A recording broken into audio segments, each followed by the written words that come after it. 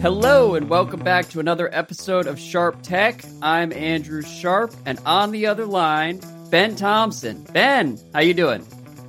I am stumbling, tripping, getting to the end of the year. I feel like I think I already complained about this, but this whole Christmas on Sunday thing is a mess. Because now, like, we're going too long at the end of the year, and then we'll come back too late in the new year.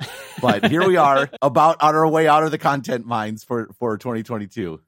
We made it to the Sharp Tech holiday party. I didn't have any time to find like sleigh bells, perfect sound effect. Maybe Jim can add those in post-production. But what's important is that we're here. This is the final item for both of us. For some reason, we decided to do a two-part episode that's going to mean 2 hours of podcasting. I've never done that before. Really have no idea how this will go, but I'm excited. A special present for our Sharp Tech subscribers to help tide them over the Christmas week. Professional podcaster Ben Thompson. What a segue from presents to this question from Dummin. He says, what non-tech gift would Ben recommend for the holidays? And what tech gift would Andrew recommend? So I think you should go first. Okay. So the tech side of this, if there's no budget whatsoever, I'm going to zag a bit from previous takes. I cannot recommend the AirPods Max enough. And it's a great Christmas gift because, look, almost you anybody. being anti-AirPods and yet owning and loving AirPods Max remains hilarious.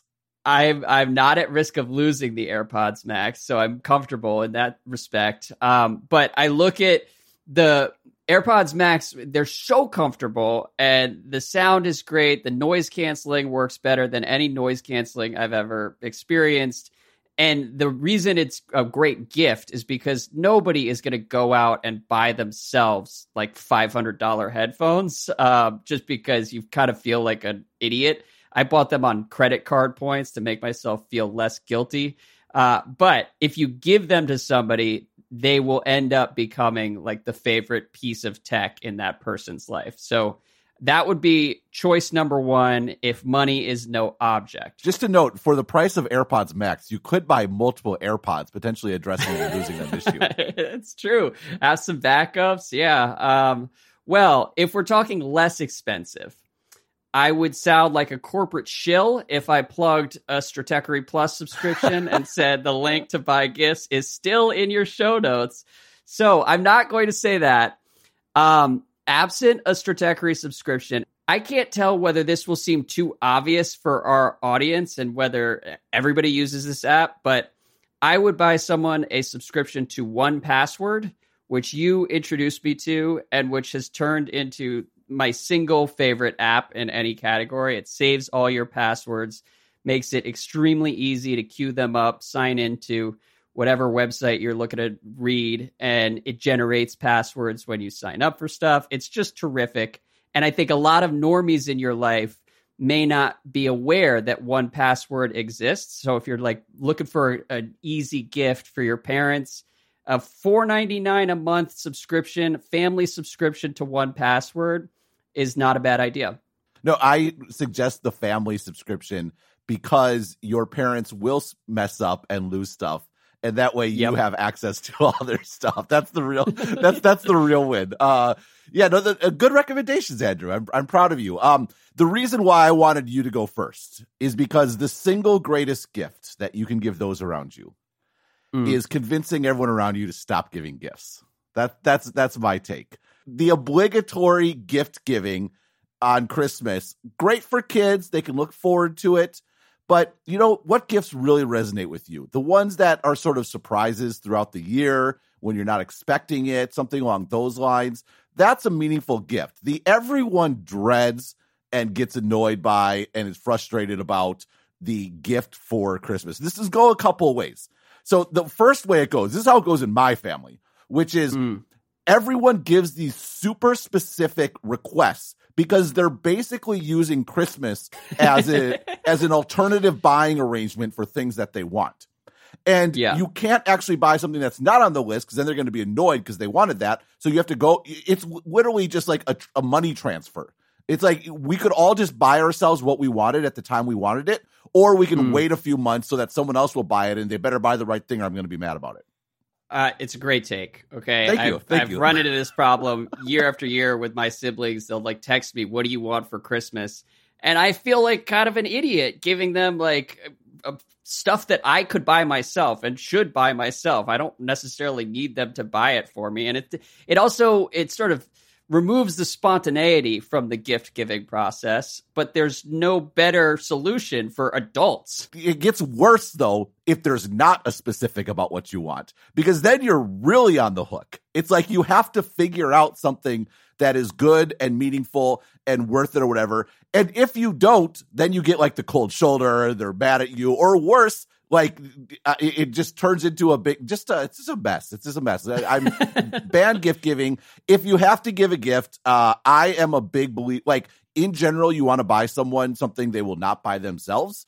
I think for adults, if they indulge a nice bottle of wine or whiskey or, chocolate, something along those lines where they're going to feel vaguely guilty and somewhat mad at you, but they're mad at you not because they don't enjoy it, but because they feel guilty. That like you want guilt-inspired anger. You don't guilty want pleasure. Sure, that's right. So lean into the guilt. Is my take.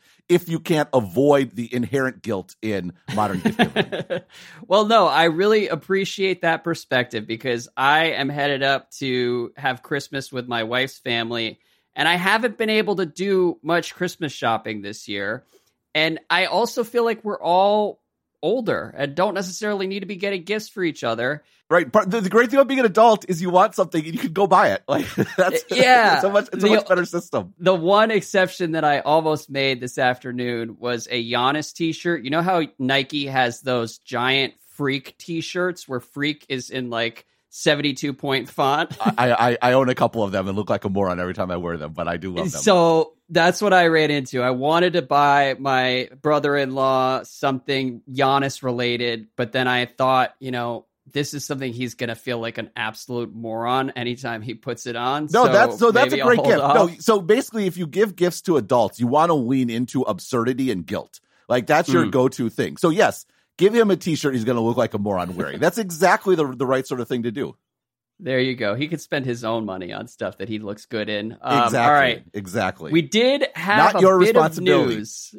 That's right. Not my, exactly. That's the thing. We're all adults here. It's different with kids. We're getting a lot of stuff for the kids. Going to have a lot of fun. For now, though, we had news on the way into our holiday party. So I'll read from John Orend, a longtime Wiz fan, a brother in arms at Sports Business Journal. He writes, Google's YouTube has emerged as the likely new home of the NFL's out-of-market Sunday ticket package, with a formal announcement potentially coming as soon as today, Wednesday. The Wall Street Journal was first with the story last night, and Google will pay $2.5 billion per year for the rights to the package, plus, quote, additional payments based on the number of YouTube subscribers that Google is able to add, according to the New York Times. That is a significant increase from the $1.5 billion that DirecTV currently pays and is in line with the figure that the league has targeted for years. The NFL would not comment on this report. So, Ben, broadly speaking, what's your reaction to this news? What's most interesting to you? There's a few takes for this. Number one, I think it's just a massive win for the NFL. One of the challenges they had with Sunday Ticket is it's a package that they want to sell nationally, and DirecTV was a good partner in that it's like a national video service, right? Like you only have to deal with one thing. You don't have to deal with multiple cable companies and like all those sort of like rigmarole that could get into that. And DirecTV was a clear win for them because if you really care about the NFL, like the problem with satellite TV is you have to get a freaking satellite, right? Big pain in the rear end. It entails a big commitment because obviously you need a contract in that case. They're coming to give you expensive equipment, wire it up, all that sort of thing. And so that was a match that made a lot of sense up until getting satellites and DirecTV suddenly flipped into being just totally obsolete technology. Basically because the internet came along. And so you have this emergence of virtual MVPDs, like multi-video provider or whatever it is. Like basically the YouTube TVs of the world, Hulu TV, those sorts of things have come along. And what we've talked about this in the past in the context of regional sports networks, where because YouTube TV isn't carrying this, like, all this infrastructure costs and this sort of, expectation that they have local sports, they've been able to not carry local sports and basically say, hey, if you really care about getting your local sports team on TV, YouTube TV is not the right choice for you.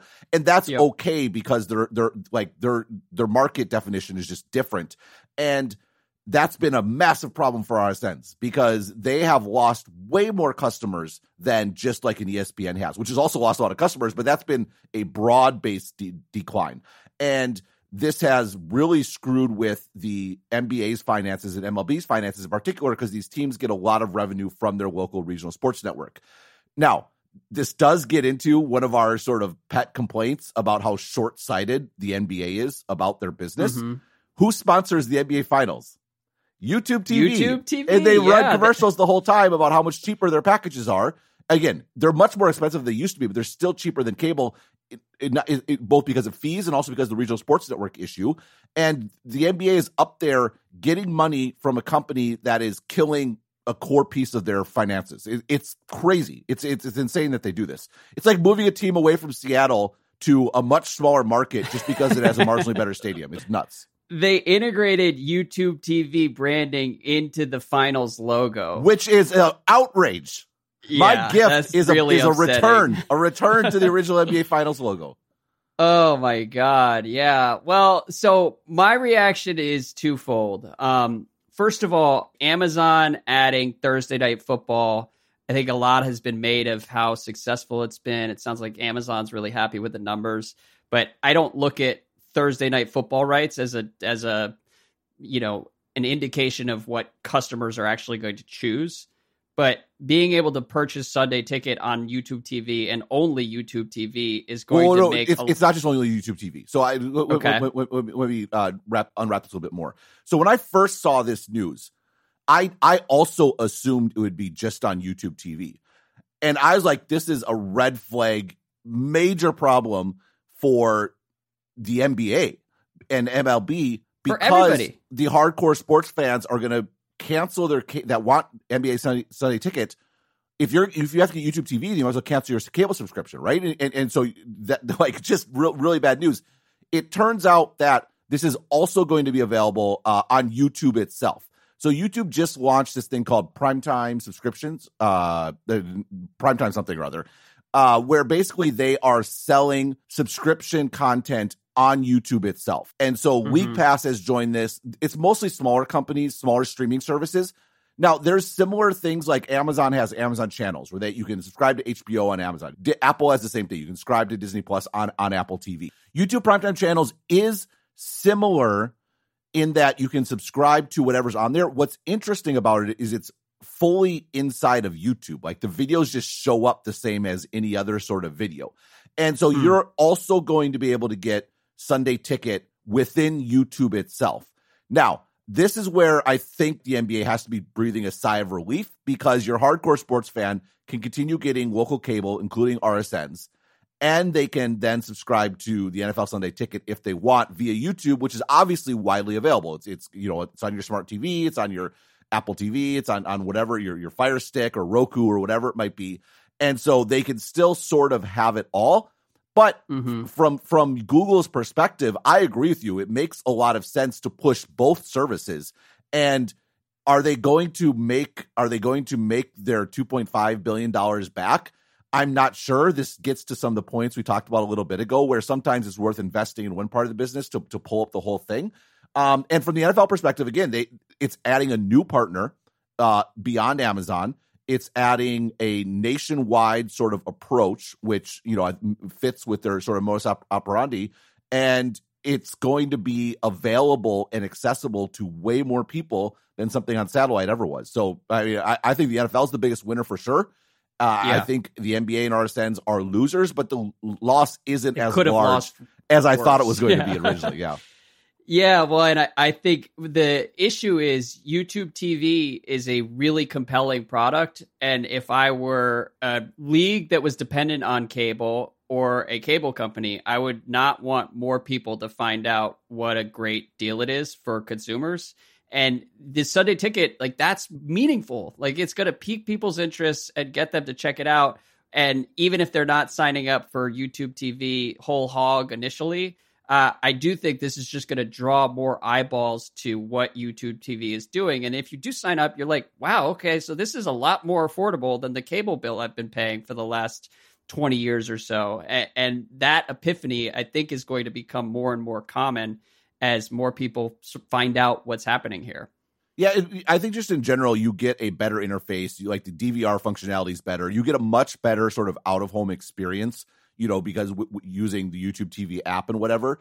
It's interesting because the price has gone up a lot on this stuff. It's not like they started out like $35 or $40, and now they're, no more of those sweetheart deals from anyone else. So it's still pretty expensive, but it's still less expensive than cable. That's a real thing. The real answer is to get cable and get channels, which I use, and then you get all the nice interface and DVR, and you get access from anywhere. But that's the very, very nerdy solution. I think that there's a lot of value to, I think YouTube, if you don't need the local sports channels, it's pretty compelling. I agree. Okay, so 2 final thoughts. Barron's had an article this afternoon that said if YouTube offers the service at $300, it would need about 8.3 million subscribers to break even, or more than 4 times the current Sunday Ticket subscriber base. In July, Alphabet said there were more than 5 million subscribers to YouTube TV, so you would need to sign up all of those people and then some to reach a break-even point with this investment. I'm sure that's not what they're worried about right now. They're looking to draw people in as subscribers more generally. But that was my first thought as I processed this news. It's like, all right, so how much money is YouTube TV losing up front here? And we have no idea. Well, again, this primetime channels thing, I think isn't I do think they'll get more subscribers than DirecTV ever did. Again, just because the hassle of getting a satellite. Yes, if you're in a big city, you could get it actually over the wire because you can install satellite XYZ. But by and large, it's going to be, I think, much more accessible. And again, everyone has YouTube. So everyone already has the app necessary to get access to this.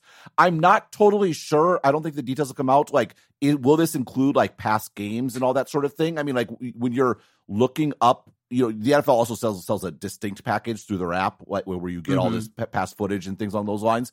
But you think about, you search for a play on YouTube, and that clip might be out there, and also you can actually watch the entire game. It's right there. The whole fourth quarter. Yeah. And I mean, I would love to, the League Pass is on YouTube primetime channels also. I actually, I should have looked into this before this call, but I would love to see a similar thing there. I mean, old NBA games on YouTube is like this treasure trove of amazing stuff, and having that sort of consistently be available is really compelling. What is interesting, I think there's a broader point, though, about the primetime channels bit.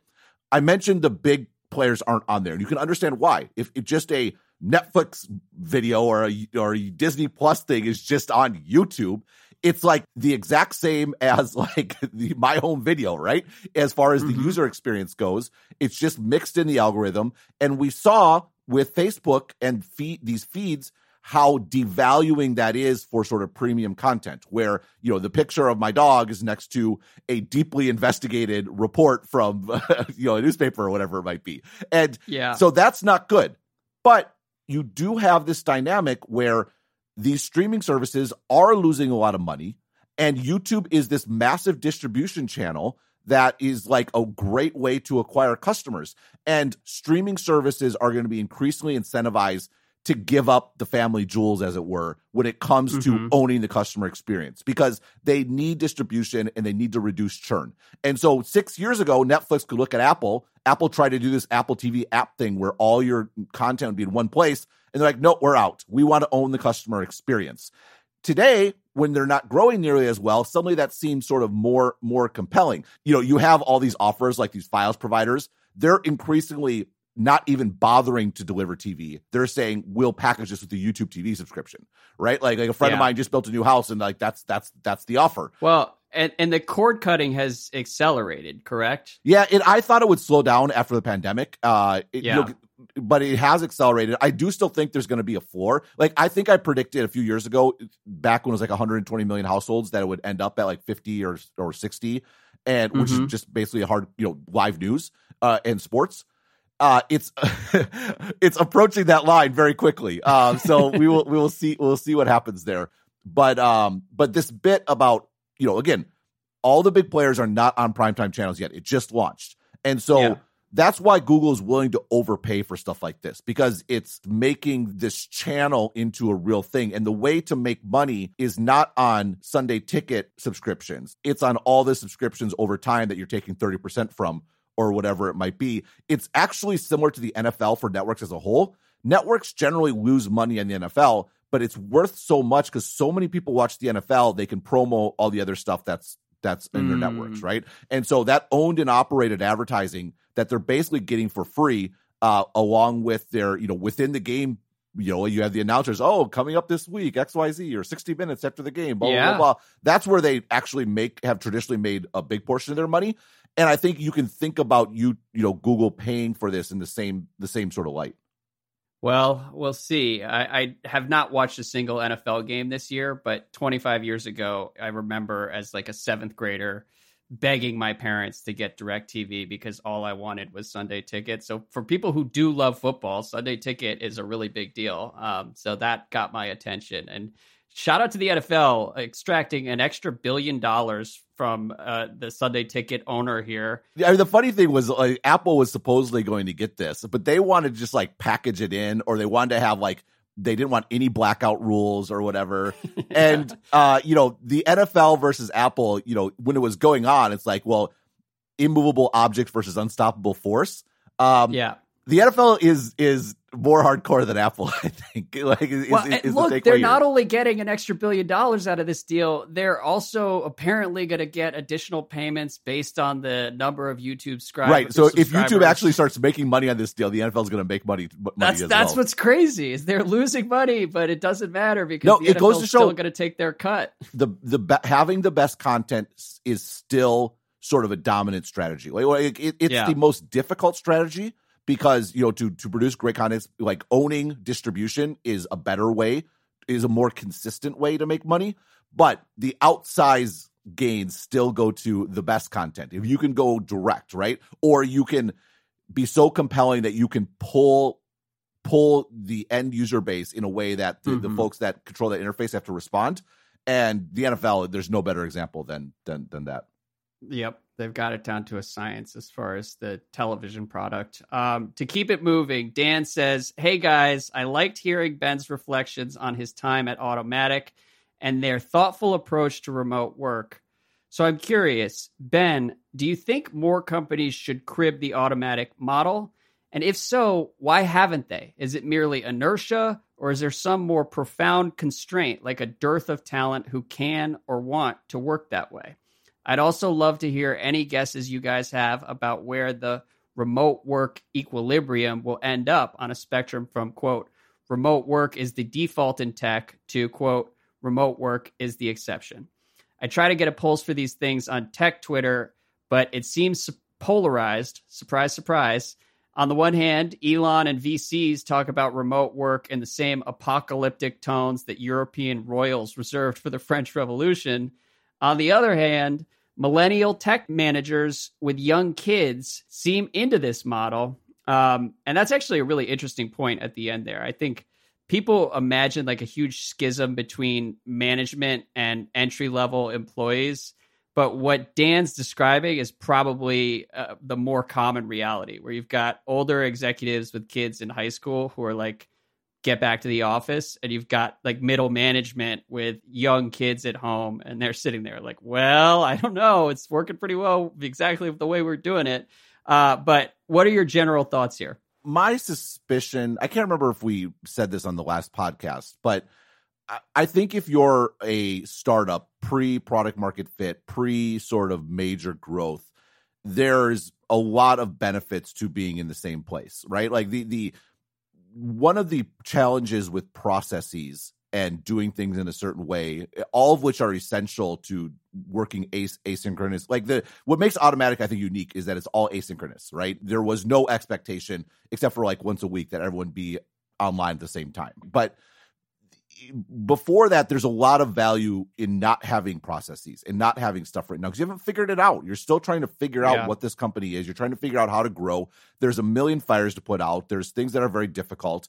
And so while there are examples of startups that are remote from the beginning, again, as I mentioned last week, everyone talks about GitLab because there's not that many. I do think that for new companies, being in the same place is super valuable and is going to be the default way going forward. Now, once you have product market fit, once you have a working business model, once it's more keeping the train going and you actually don't want big diversions, you don't want to be all over the place, you just want stuff to keep going as it's going, then remote work makes a lot of sense because you should be having a lot of processes. You should be having a lot of backups. You should have worldwide coverage of these sorts of issues.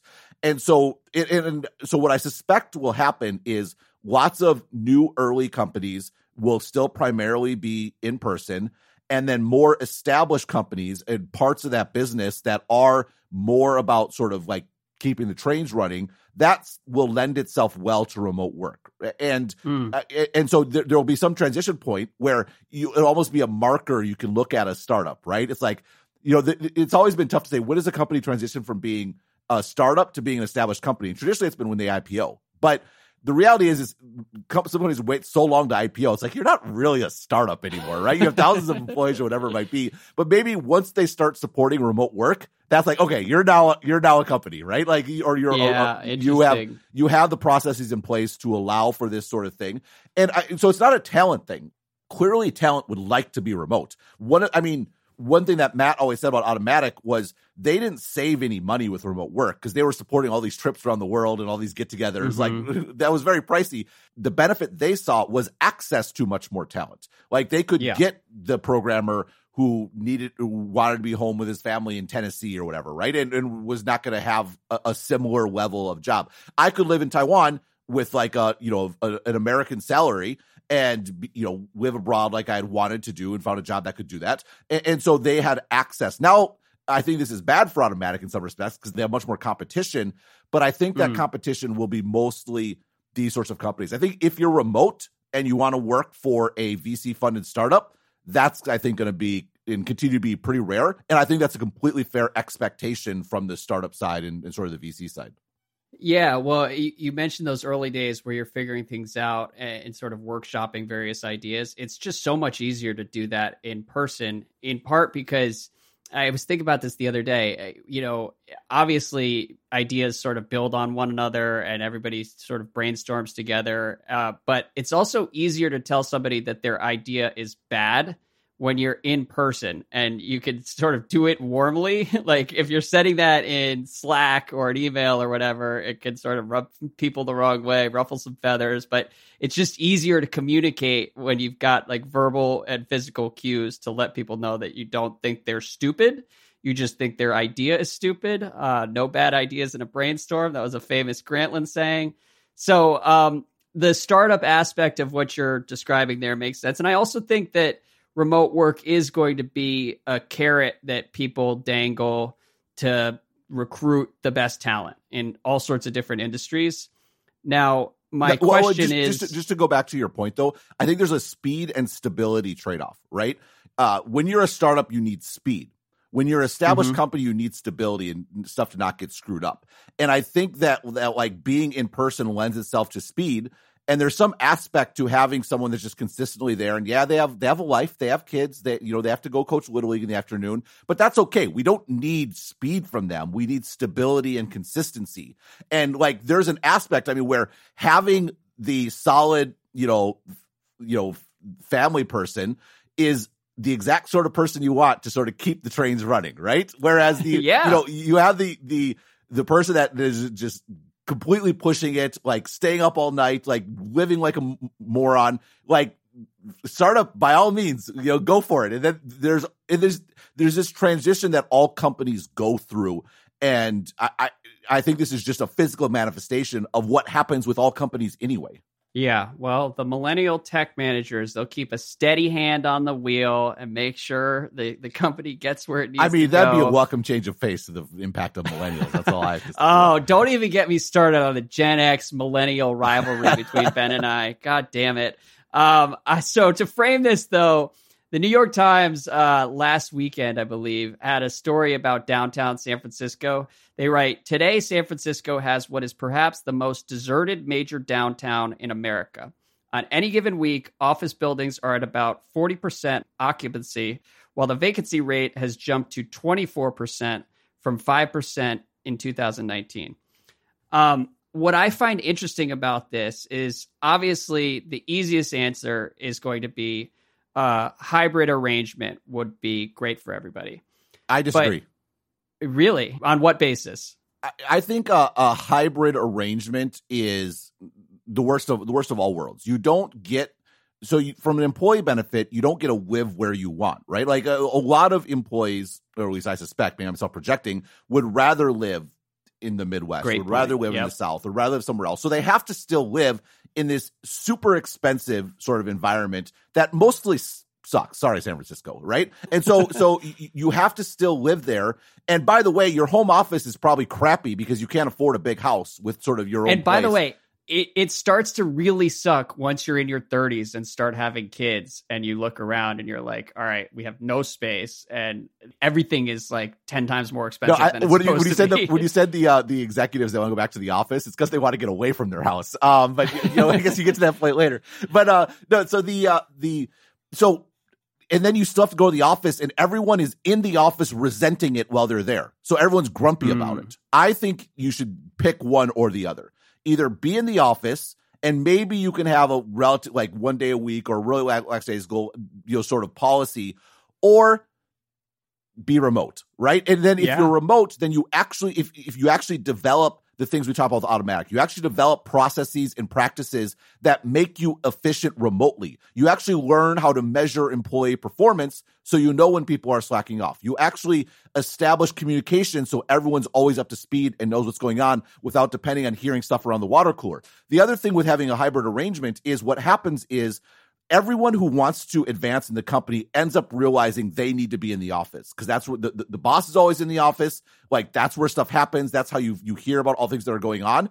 And so you have this self-selection where everyone starts to feel like the people that are not in the office are probably slackers, or maybe they're looking for something else or whatever it might be, which might not be true. There might be people who have a genuine reason to not be in the office, but then they get lumped in with the people who don't want it hard enough, who aren't hustling. I think hybrid is a bad idea, and it's mostly I think management that really wants them to be in the office giving a sop to employees because they're worried about their employees being mad, but you actually end up in an even worse situation. What a take. You explained it better than I could have. And for me, it's just sort of a gut feeling that hybrid, when you're sitting at a dinner table and discussing like the future of work in this country, a lot of people are going to say, well, I think we'll net out with some sort of hybrid arrangement.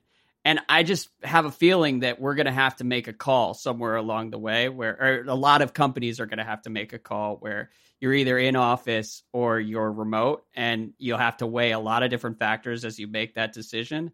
But in general, he's asking for a guess at what the equilibrium will look like on a society-wide basis. My guess is that getting people back in the office is going to have too many benefits to companies. And then it also has like social benefits for employees, economic benefits for cities, and ultimately that's where we'll end up, would be my guess. But who knows? I certainly hear the argument that, look, you can maintain a really successful network of people around the country and retain more talent that way. But I think you see it vary by division, right? So take Meta, for example. There's aspects of Meta that could be fully remote. If you're working on the VR headset, you should be in the office, right? Like I wonder how much of John Carmack's complaints about the poor performance and efficiency of Meta's VR bit is tied to COVID and people being remote. I don't think that's great for working on hardware, for working on something you should be iterating on, there should be no closed doors on what you do. You should be exploring sort of the space. And I don't know. I'm just sort of like, just an example that popped in my head. And let's be honest, this is going to make a lot of people mad, but hey, I'm on a roll today, so I might as well. There's Look, a lot you came out as anti-gifts on our Christmas episode. So. Except for Secretary Plus. There's a lot of self-serving arguments here. The fact of the matter is, there's a lot of people that want to work at home, and so they are searching for and grasping onto any argument that supports the position that they can work at home. And I think what's going to be interesting is this COVID pandemic era happened in where the bubble, I don't think there was a bubble in tech for a long time, but then there was a COVID bubble, right? Where there's all this stuff just expanded. These companies were hiring like crazy. Like Facebook, by laying off 11,000 people, only went backwards in time like 6 months, right? If they wanted to go back to pre-pandemic levels, they would have needed to lay off like 40,000 people, right? And so you have this crazy talent sort of acquisition where talent could call the shots. Now, when we're in a different environment, I do think that, there is going to probably be a shakeout in that regard. But to your point, I think it would be a mistake to go one way or the other. I think there is a lot of talent out there that makes sense for roles and positions and jobs that, the sort of person that wants to go live in San Francisco and go on an adventure is probably not the person you want necessarily keeping your servers up 24/7, right? Like there's almost like a mentality difference that goes into that as well. Whereas so I just want to live close to my family in Kansas City, probably a great person, right? Do keep your infrastructure up. I mean, not to like stereotype too broadly, but I do think there is some aspect of like, are you a more conscientious person? Are you a more sort of open-minded experimental person that probably ties into different roles, and companies that are smart will, I think, leverage that to take advantage of it. But the other thing I would say is employees should be careful about getting what they want, because once you go remote, once you have the processes to do that, it's not going to be bound by national borders. Like, it's like people who, at newspapers saying, wow, if we get all our content online, everyone can access it. We'll reach way more customers. Well, you will reach more customers and everyone else will reach more customers too at the same time. And you're going to get a lot more competition, and that might not turn out the way you want it to. Yeah. I mean, that's the thing, is there are a lot of secondary and tertiary considerations. I think it's probably easier to develop younger talent when you're all in an office together. Yeah, that's a great point. I think for young people, this whole remote thing is, I mean, again, we're getting to the point, like, as you noted, I'm probably Gen X, like, so I'm far away from these people. And so I can sit here and have all my group chats and be super connected and know lots of folks. If I were to start, if you were trying to start in an industry, man, it sounds really, really hard. And I would not want to be a new employee going to work for a remote company. That sounds tough. And young people may want to be at home, but I think it's healthy for young people to be around other humans and forced to socialize in person. I think we've talked about that a lot. Like, getting out of your own little space is generally a good thing. So not to prescribe things from on high here on Mount Take, because I'm going to be remote regardless. But yeah, as we all sit in our remote offices. To keep it moving, RJ says, are there any daily practices or habits you all recommend for remote work? I like the flexibility, but it's two-sided. I can work from anywhere, but that means I can also always be working. Do you have any good tips that you've developed over the years? Yeah, number one, if you have family that's always at home, you might need to still get an office, right? Like rent a space or something. I think we talked about this last time, but it's hard. Your family can intellectually know that you're working, but it can be hard to sort of for that to land. And so I actually ended up having to do that, where I actually had another place where I would go work because it was too difficult to be at home all the time when people were in and out, and it was just a breeding for sort of frustration, at least for me, because when I'm writing, I get in the zone and I'm locked in and I'm like catatonic the whole time, and if I get knocked out of the zone, it takes me a long time to get back into it, and so like it just wasn't good for anyone, led to fights, etc. So that might be something that you need to do. I do think having like real clear lines and boundaries are like, it's just a matter of self-control. I mean, that's the tough thing. Remote work's great if you're really good at managing your time and having clear boundaries around what you do and when you're working and when you're not. If that's something that you struggle with, then there's a lot of value in going to the office and having de facto lines and boundaries on your day. I mean, that's the other thing. Like, I always start the day at 8 a.m. Like, and it helps because I have kids in school. I walk the kids to school, I walk the dog, I come back, and I start my day. And, you know, the way I do it is Mondays through Wednesdays, it's generally understood I'm around, but I'm not available because I might go long writing. I might do X, Y, Z. Thursdays, because I usually post the interview, I work on the day, but I'm usually done by like 5 or 6. And then on the weekend, Friday I do office work, but then the weekend I don't do anything. Like, I'm fully available to the family. I drive the kids to sporting games. I do X, Y, Z. That's my wife and I have this arrangement where she knows like she's on call really the first half of the week and I got it on the weekend. But so that's stuff you just sort of develop over time. I think it's particular to every circumstance, but you need to respect yourself as an employee and know, like, being home with kids, like, people say that I want to be home with kids. It's like, do you like, not sure it's a great recipe for being a phenomenal employee, just to be honest. And I'm not saying you need to give yourself to work. What you do need, though, is clear lines where there's a portion of your time you can be fully devoted, because it's tough to do two things at the same time. And so I think clear boundaries, by and large, is my answer. Well, and I just want to say, as an employee of yours, you've been great from day one about the asynchronous aspects of this arrangement. I remember, because what I do and what my recommendation to RJ would be is I've always found it useful to put my phone on airplane mode for an hour or two when I need to be human and like show up and be present with my wife or other family members or friends. And I remember early on, I like apologized to you for missing a text message, and you were like, "Don't apologize." And literally, I think that's the only time you've like been stern and was like, "That's not how we do things." Because of the asynchronous, emphasis, and it makes it much easier because it does allow you to sort of have a couple hours here and there.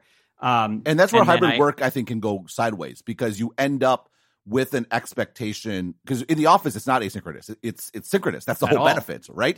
And so you're actually putting your employees in a tough situation where homework, one of the advantages of working at home is you can have a long period of time in your own office, not in an open office plan, where you can really focus. So I think for certain jobs like writing or programming or things like that, there's really real efficiency gains to be had here. I think this idea that at home is inherently less efficient is not true, and it's definitely not true for roles that require deep focus for long periods of time. But as part of that, you have to put in the processes and the expectations that make that work. And asynchronous for us is super important. I mean, I'm in a different time zone on the other side of the world, so that's particularly important for me. Like, look, I'm not going to get back to you like immediately. You have to be used to that. But I mean, I don't know. This is just, boundaries in life are important, period, whether you're in the office or out of the office. And that's just something you learn with time and experience and learning to respect yourself.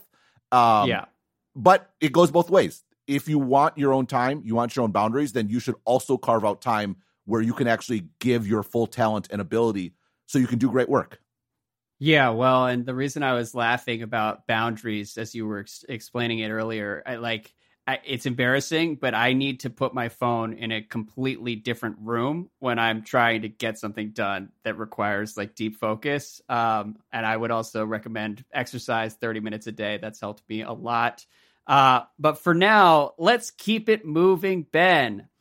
We've got a note here from Kevin. He says, regarding last week's email about monopolies producing useful technology, Dr. Knott at Washington University has done a bunch of relevant research on this. As I recall, she found that to be the case because monopolies have done an unusually large fraction of the, quote, basic research by private companies. The returns to basic research tend to be very high, but take a long time to materialize, and most private companies prefer research that pays off more quickly. I think you can argue that this calls for more government funding of basic research, as opposed to more lax antitrust enforcement. Very helpful note from Kevin there. I'm not even sure last week's emailer was affirmatively arguing that monopolies are good because they yield innovation. he was mainly just pointing out some under-discussed examples of that phenomenon. It was all worth it to me for the Bell Labs story, which I was not aware of before we recorded. Yeah, I think pretty sure this is 10 years of articles, they all run together. I think I've made, or at least put forward, this argument that this might be the case, because one of the challenges you have with aggregators, with these companies like a Google, where their power derives from customers going to them as opposed to them like controlling the pipes or whatever, like a traditional monopoly, is there's no real regulatory solution to that, right? You see this in the EU where they keep, hey, put up a choice screen about which browser you're going to use. Everyone chooses Google, right? Like or whatever it might be. And so, but I think a potential solution to this, and again, I'm not sure how it would work, but this idea that, hey, Google spending a bunch of money on like stupid stuff, maybe that's a good thing, but the answer is, how do you get that into the broader domain, right? The key thing about the Bell Labs bit was they were forced to release their patents on all this sort of stuff. And so I think there is something to this, to be honest. I mean, one of the problems with this basic research is because you don't have the profit focus and you don't have the market focus, is you tend to get a lot of waste and kind of lazy sort of stuff. And like but the whole point is like, well, it's basic research, right?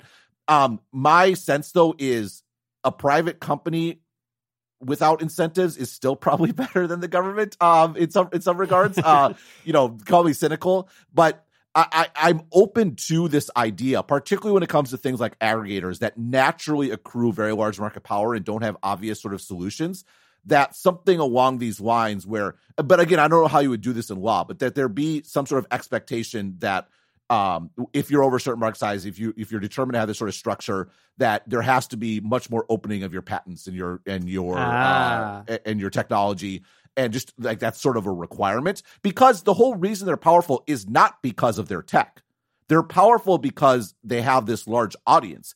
And so, I mean, and you see this in large part, like Facebook has built up this entire ecosystem around open networking. And why did they do that? Because Google had their own private networking and they wanted to have as good of networking as Google, but they were a much smaller company at the time. Like, so they basically got the entire industry to work together. And that's now the dominant form of networking. And it's been a big benefit to everyone. Like, it's all open source software running on commodity hardware for all this networking sort of stuff. That, like, there's actually a good incentive and it makes sense in the business model for these companies to open up their technology anyway. So, I mean, again, I don't know how this would look like, but like everything has to be open source and available if you're, a massive aggregator or something along those lines, I think is directionally in the right place for how we can reap the maximum societal benefit. I mean, maybe it's something like, if you have over, the problem is defined by the US market, but if you have over 150 million active users, you can't, like, all your patents are open source, like something along those lines. Like, that's exactly, I just think in general, there should be a framework where we look at like the handful of companies that these rules are really about and use the size of their user base or maybe revenue or whatever you want to choose to just reflect that really we're concerned about 4 or 5 companies. And in this case, it's not even concern. It's just saying you guys are doing a lot of useful research that could be very beneficial. And some of the work that they're doing, right, innovation. would be really useful for smaller companies, right? I mean, like all the stuff that Apple's if you're done, a startup, and could do something. Now, we do, as part of this, you would have to fix the patent system, where the reason these companies accumulate these huge patent war chests is for countersuits. So when the small company comes along and wants to get a piece, a chunk of flesh, I personally would get rid of software patents completely. There's a lot, it's a very fraught area that people have strong opinions about. Fraught. Yeah. But yeah, I think we have a few sort of pegs in the stool here that could legs of a stool that I think makes a much smarter approach to spurring innovation while acknowledging the reality of the way the world works. That second part, acknowledging the reality of the world works, is completely lacking in, I think, most antitrust, crusaders. All right, Nick says, it's not a Christmas party without some chip talk. Will 5 nanometer chips eventually be used in less advanced cases like cars and appliances? If so, will TSMC continue to update the US fabs to produce leading edge chips, or will they continue to produce 5 nanometer as those chips move down the chain? On the other hand, will the recent trade restrictions impact China's ability to keep producing a high volume of chips approximately 10 years behind the leading edge. Will China be able to produce chips on par with the capacity currently being installed in Arizona 10 years from now? Thanks. Looking forward to another year of listening to you guys talk. What do you think, Ben? So the way TSMC has always operated is they build a fab and they leave that fab as it is. And so once they build a 5-nanometer fab, that fab is making 5-nanometer chips forever. And that's how they make money in the long run, because they, once it's fully depreciated, it's still churning out chips. Now the price of those chips goes down, but it's basically 100% profit for every sort of chip that goes out. And so so that said, I don't know about the Arizona ones. If I'm right, where these are really for AMD and Apple and NVIDIA, and that's basically it, maybe it'll be more like the Intel model where they do sort of keep updating them over time to be sort of it's not leading edge per se, because that needs to be done in Taiwan where all their engineers are, but it's still relatively cutting edge. So I don't know. That's an open question. I'm very interested to see how TSMC is going to handle this, because they're on the leading edge now. They can charge way higher prices than they ever could for new chips coming out of these fabs. So they make money. When I talk about them, that's how they traditionally made money, was on the back end. Now they make money on the front end and the back end. So I don't know. I think that would make sense, but we'll see. Number two, yes, in 30, 40 years, these chips will be used in cars and appliances, in large part because that's just what's going to be available, right? I think a lot of car companies, they've been back like 90 nanometer or even higher for a lot of their stuff. There's a huge node at 28 nanometers. So TSMC has a bunch. That's where China's really building a ton of capacity. So 28 nanometer chips are going to be more widely available and cheaper, but it's a long process to get a chip certified, get it all these XYZ. And so new things being developed today will be built on more modern sort of architectures, and then they'll be produced for 15 years or 20 years. So yeah, that will happen. It'll just happen in sort of the very, very long run. By and large, for a car company, it's not worth the effort to redesign a chip that works perfectly fine when this sort of stuff's going on. Will the recent restrictions impact China's ability to keep producing high-volume chips in years behind the edge? No, because I think China will figure out how to make these chips probably on their own, but also the U.S. companies are able to service these fabs. Like, there's no restriction on U.S. companies delivering and servicing equipment to 28 nanometer fabs. Like, and that was part of the goal of the restrictions, was not to completely cut off U.S. equipment suppliers. Let's not kneecap our economy as we take. Well, not just that, but let's also not create a market for competitors for our companies that are basically monopolies, right? And so that's that. Whereas, because a Japanese company could probably. There is sufficient knowledge in Japan in particular, to make a lot of these machines, right? It used to be that both countries made all these machines. The U.S. used to make lithography. And so there's latent knowledge that is much more advanced than what's necessarily in China. And so the real risk here isn't just that your companies lose revenue, but actually you spurn new competitors that, again, in these markets where your U.S. companies basically have monopolies. So that's definitely a concern that they're trying to limit. Will China be able to produce chips on par with the capacity currently being installed in China in 10 years? No, probably not. The 5-nanometer chips need EUV, which no one in the world can make except for ASML, that has this massive supply chain of all these companies, many of which are the U.S. Now, there is news that the Netherlands and Japan are on board with supporting these restrictions. Yes. ASML is a Dutch company, for anyone who doesn't know or hasn't listened to Sharp Tech the last 3 months. I think the potential hole here will be Germany. Germany has traditionally not gone along necessarily with U.S. trade restrictions on China, has seen that as an opportunity to fill. And some of the core components of extreme ultraviolet lithography, like the mirrors and some of the lasers, the light source is from the U.S., but the rest of the laser is a German company called Drumpf, and then the mirrors are made by Zeiss, and Siemens, I think, is also a big supplier of ASML. So it's possible that China is making their own EUV machines in 10 years, or theoretically, again, maybe like Canon or Nikon theoretically could, but I think it's pretty unlikely. The big concern here is, China, I think, is very smartly focusing on the trailing edge. They're building up tons and tons of capacity at 28 nanometers, all these older chips, which they can make. And what they can do is they can flood the market. They can drive down prices. They could potentially drive TSMC out of the market. They could probably bankrupt Global Foundries because Global Foundries is basically a trailing edge company now. And then we end up in a situation where, sure, we control all the leading edge chips, but the vast majority of chips that are used in the vast majority of things, like if you thought the auto industry had it bad during COVID, we're probably going to end up in a situation in a few years where the auto industry is completely dependent on Chinese chips. Yeah. And no one's thinking about this or paying attention to it.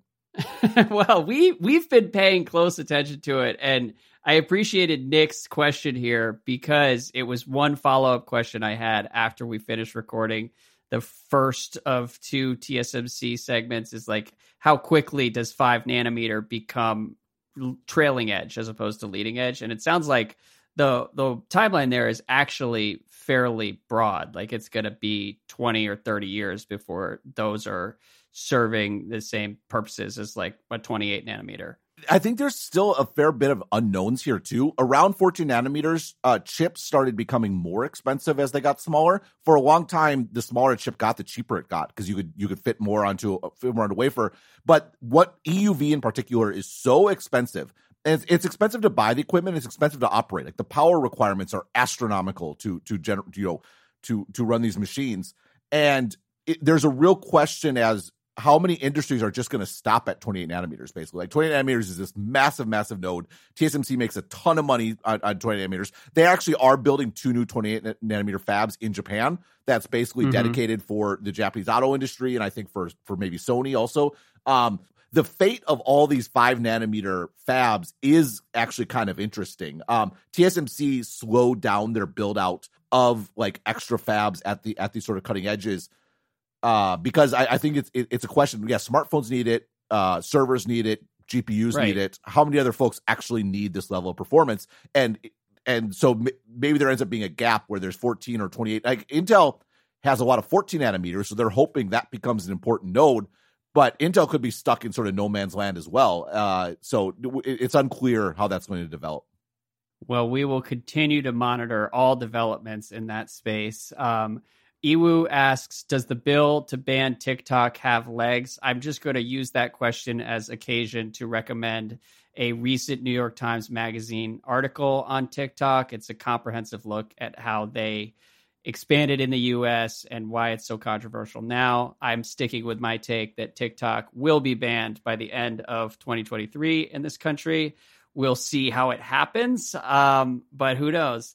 And final question here. Daniel says, as a fellow long-suffering Wizards fan, does Andrew believe that ChatGPT or some other form of AI could run the Wizards better than the current management and finally bring a title to Washington, D.C.? Ben, do you have any preliminary thoughts here? No, I'm eagerly awaiting your answer. Okay, so here's the thing. I have asked basketball questions to ChatGPT, and there have been a bunch of cases where ChatGPT refuses to take a position on like the best player in the NBA or best NBA player of all time. So if we're handing the car keys to Sam Altman, we would definitely need to crank up like the confidence meter on ChatGPT, or nothing would ever get done in a GM context. But beyond that, we are talking about an unbelievably low bar here in Washington, D.C. and I'm pretty confident that ChatGPT could clear that bar. The Wizards, they gave $250 million to Bradley Beal over the summer, even though there was no competition to sign him. They handed him a no-trade clause, which is something that teams haven't been handing out for like the past 20 years. The stupidest NBA contract clause in history. It's pretty bad. I was subjected to a lot of bullying. I went to Vegas Summer League immediately after they signed that Beal contract and endured like 96 hours of jokes about the no trade clause. They drafted Johnny Davis from your Wisconsin Badgers. Hey, I take no responsibility. No, you were relaying Wisconsin fans on draft night who were like talking up Johnny Davis, and so that gave me a little bit of hope. No. The response was, look, he was terrible. What I was telling you was he was terrible his freshman year and kind of came out of nowhere as a sophomore. So maybe the fact he's terrible in summer league means that maybe he will come out of nowhere. turns out if you can't get good separation at the college level, it might not be great for your NBA prospects. But do we have scouts? What the hell is happening? So, all right, all of this is to say we haven't drafted a successful rookie in like 10 years. And of the last 5, we've blown like lottery pick after lottery pick. If you can give me a computer program that can hoover up information and statistics and just take a guess at what the best moves are, it can't possibly be worse than what the Wizards have had over the last 5 to 10 years. So I wholeheartedly agree that ChatGPT is something the Wizards should explore. Well, there you go. AI's taking over the world, taking over DC. There you go. Maybe taking over the NBA. And maybe that's why we'll win. It can't be worse than what we have now. Well. All right. We've got a lot more nonsense planned for the second episode here. That's going to be subscriber only. So if you're listening to this on a free feed, you can subscribe with the links in your show notes. And I look forward to keeping the holiday hoopla going with you, Ben. Well, I'll say Merry Christmas now and say Happy Holidays for part 2. Okay.